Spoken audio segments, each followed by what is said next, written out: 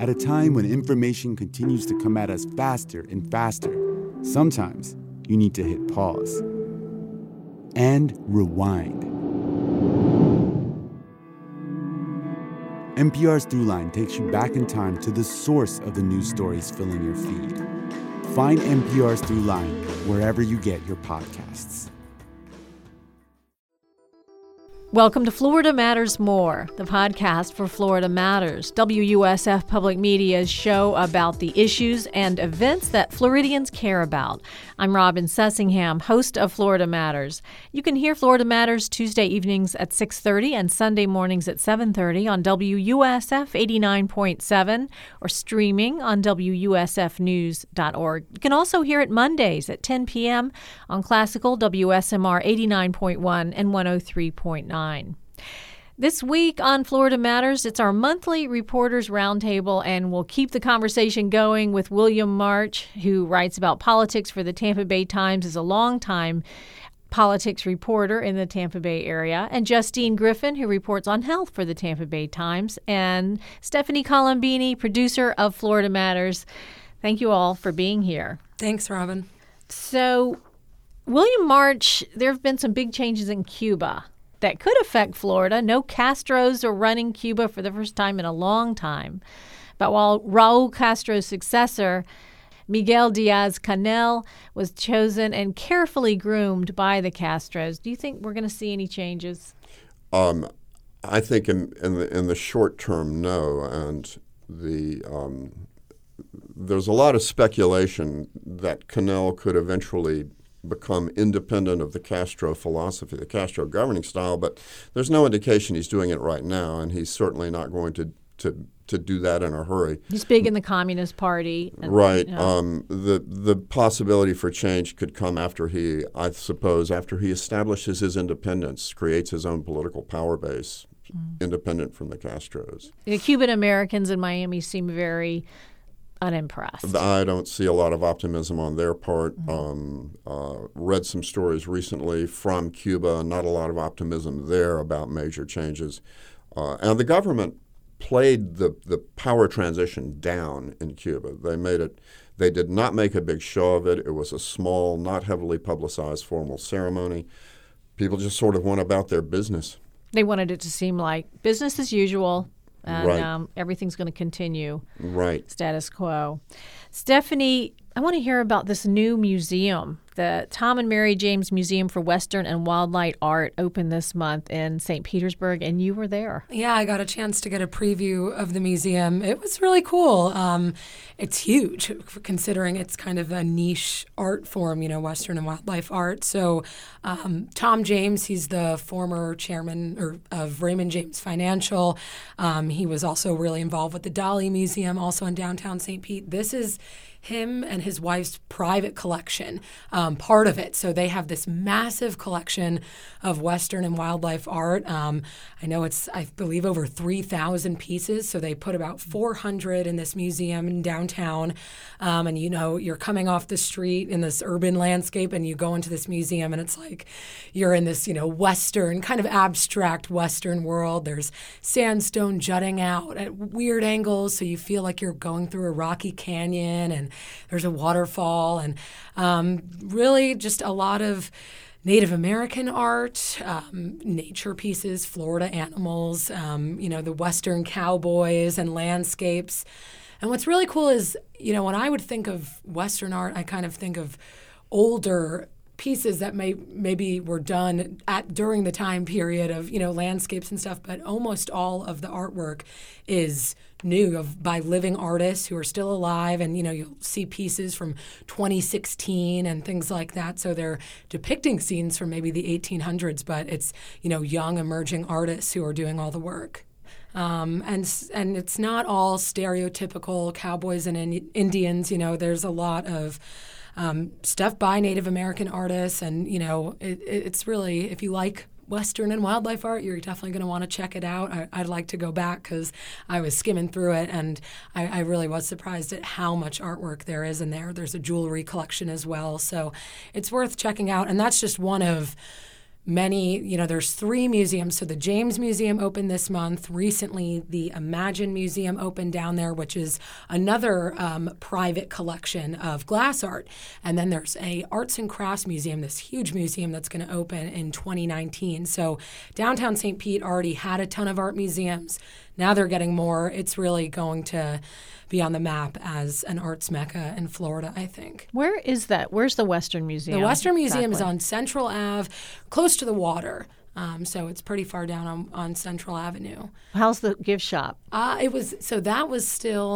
kind of had its soft opening a couple weeks ago, and then the grand opening is this weekend, the 27th, 28th is when they're having the grand opening weekend. So I imagine the gift shop will be up and running then. It wasn't when I was there, but I know they've got that. They've got a restaurant. They have a restaurant. Dats, which is in Tampa, really popular. So, oh, yeah. Good burgers. Fun, yeah. Because it sounds like it's pretty big. It's going to take a while to get through that museum, so you get hungry. Take an afternoon, yeah. But it's within walking distance of everything in downtown. Yeah, I mean, there you got the MFA farther down on the waterfront. The Chihuly is on Central as well, but kind of on the other, a few blocks down. But yeah, you could easily spend a couple days just going to all the art museums there. Did you say you lived in St. Pete, Justine? I do, yes. Have you been there yet? I have not, but I think I've seen some of the sneak peek photos. Mm-hmm. It does look enormous and beautiful. I'm excited. And moving from art museum to strip clubs, Justine, Joe Redner, Yes. we talked about Joe Redner's case. He wants to grow his own marijuana so he can juice it. Right. And a judge has ruled in his favor right now. The Department of Health is appealing that. Right. Had you heard of juicing marijuana before this? I had not. Oh, no. me either. Yeah. I feel so much better Yeah. because I thought I am so out of it. I mean, I heard of smoking it, eating it, but I never heard of juicing it, and it doesn't teas, seem but like it would not get juice. much juice out of it. I wonder what it would taste like. Probably horrible. question. Yeah. I think when you juice. juice anything, Horrible, do you ever yeah. try like the alfalfa that they have at the farmers markets and stuff? It's hideous. I can't imagine. That's a good question. The next time I talk to Mr. Redner, I'm going to ask him. I mean, but seriously, you would need probably just think how many plants, how many leaves you're going to need to get any juice out of that. Well, I mean, like if you add water or I something? think you right, probably you would want to mix definitely it add a with lot gin. of water. Yeah, or gin. It's very effective then. The interesting thing to me about this, though, is Joe Redner himself. You introduced him, of course, as a strip club owner, and that's what he's famous for. And he's famous for filing litigation, although it's been years since he's had to allow his strip clubs to operate. But another aspect of Joe Redner's sort of public personality that people don't notice so much is the amount of suing that he's done Right. in order to enforce, in order to promote political points of view. The best example, I guess, before this one was his lawsuit against Hillsborough County over gay rights issues, in which he proclaimed himself to be gay Right. in order to have standing to sue. And he basically said, okay, if you think I'm not, prove me wrong. Wow. So he would be kind of considered maybe a libertarian? He's very much a libertarian. He has, but he has very liberal or progressive, whatever word you want to use, political views, especially on things like the environment and on things like use of medical marijuana. And he's got, I guess, the means to sue. Oh, yes. He made some money. Is it only through strip clubs? that No, he- actually, if my knowledge of Joe Redner's finances is correct, he has more money now as a result of the sale of Cigar City Brewery, his son's brewery that he was a major investor in, probably brought him more wealth than his adult entertainment empire had previously. He was already wealthy before that, but I think the Cigar City sale added a bunch to it. I missed that. When did they sell that? A couple of years ago. I want to say I wrote that story too. I think it was about 2 years ago, and they sold to I think it's Oscar River in Colorado. That might be wrong. It's Oscar Blues. Are you familiar with that can of beer? It's another craft brewery in Colorado. And so now But yeah, that happened, I think, about 2 years ago. What's Joey Redner, the younger, doing now then? Well, didn't he retain control of the company, or at least He's a still management role? involved. Cigars, Yeah. I He mean, bought you a see really that beautiful everywhere. house in Tampa, I remember, shortly after that. As you do. How nice. Yeah. Okay, so Justine, on a slightly less fun story, you wrote that there are the top 5 things killing Floridians. What is killing us? I was hoping that it would be something that, maybe Craig Pittman would write about, like alligators or snakes or something native to Florida. Rattlesnakes Yeah. and killer bees. Unfortunately, it's not as exciting as that. It's sort of your most common health ailments that you sort of expect. Our weight, obesity was a big one, high blood pressure, diabetes. I'd have to go back and revisit the list. What but about the opioids? What about opioids? Is that one? Yes, and opioids have skyrocketed across the country too, not just Florida, but opioid use was a huge one. Was that in the top 5? Really? Florida as a whole is such a good demographic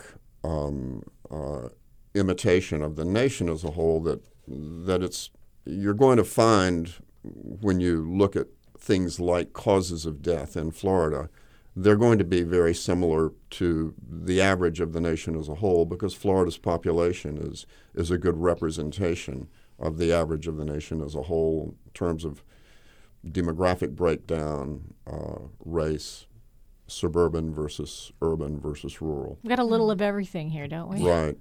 The only difference, of course, is Florida skews a little bit older than the rest of the nation, but not as much as people think. Not as much as it used to. That's what I was thinking. All the retirees, Miami Beach used to be. But now it's very young there, I think. Even St. Petersburg is a good example. Oh, yeah. Oh, St. Petersburg. That's a great example. St. Petersburg has been getting younger for close to 15 or 20 years. It's been gradually decreasing in its proportion of elderly citizens. I was very surprised, Justine, that we were talking about one of the proposed amendments to the Florida Constitution would be a ban on greyhound racing. And as a greyhound owner yourself, an owner of a rescued greyhound, I thought for sure you would say, oh, yes, everybody who's got greyhounds, we're in favor of that ban.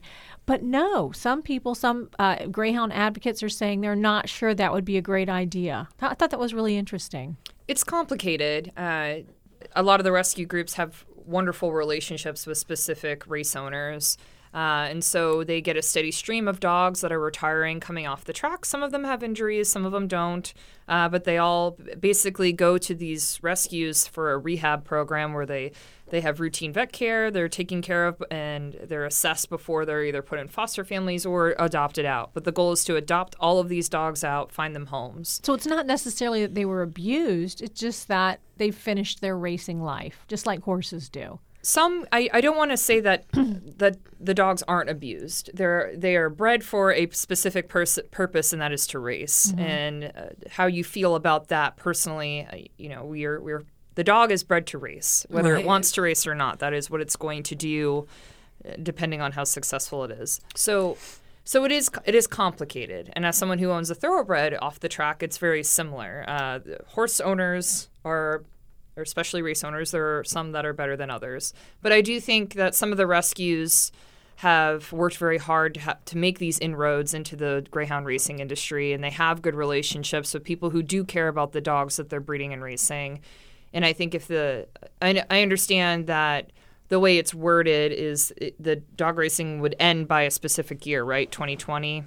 It would be over time. So I'm not sure. So it's not like Derby Lane would close its doors overnight, but it would still create an influx of hundreds of dogs, maybe more than that need to find homes. And I think that would be overwhelming to these little rescues where they're used to a steady stream of dogs, but not hundreds all at once. Where are those dogs going to go? Aren't a lot of the pari-mutuel facilities in favor of ending racing? I would say so. My understanding is that a lot of them, they have to hold races under current law. They have to have racing in order to have the real cash cows that they want to have, which is casino Slot gambling. machines Casino gambling gives them a lot more profit with a lot less expense. But under current law, they have to be pari-mutuel facilities, meaning highlight horse racing or dog racing, in order to have the casino gambling. And I think a lot of the industry is in favor of what's been called decoupling, which is separating racing or jai-alai from the ability to have card games and slots. That is William March. Thanks, William, for being here. Longtime political reporter in the Tampa Bay area. Thanks. Very long time, yeah. Very long time. And we've also been talking to Justine Griffin, a health reporter for the Tampa Bay Times. Thanks, Justine, for being here. Thanks for having me. And we have Stephanie Colombini, producer of Florida Matters. Stephanie, thanks for being with us. Thanks, Robin. Thank you for joining us. Listen to Florida Matters, Tuesdays at 6:30 p.m. and Sunday mornings at 7:30 on WUSF 89.7. You can always find it online at WUSFnews.org. I'm Robin Sussingham. Come back next week for another episode of Florida Matters More. And subscribe on iTunes, Google Play, and Stitcher.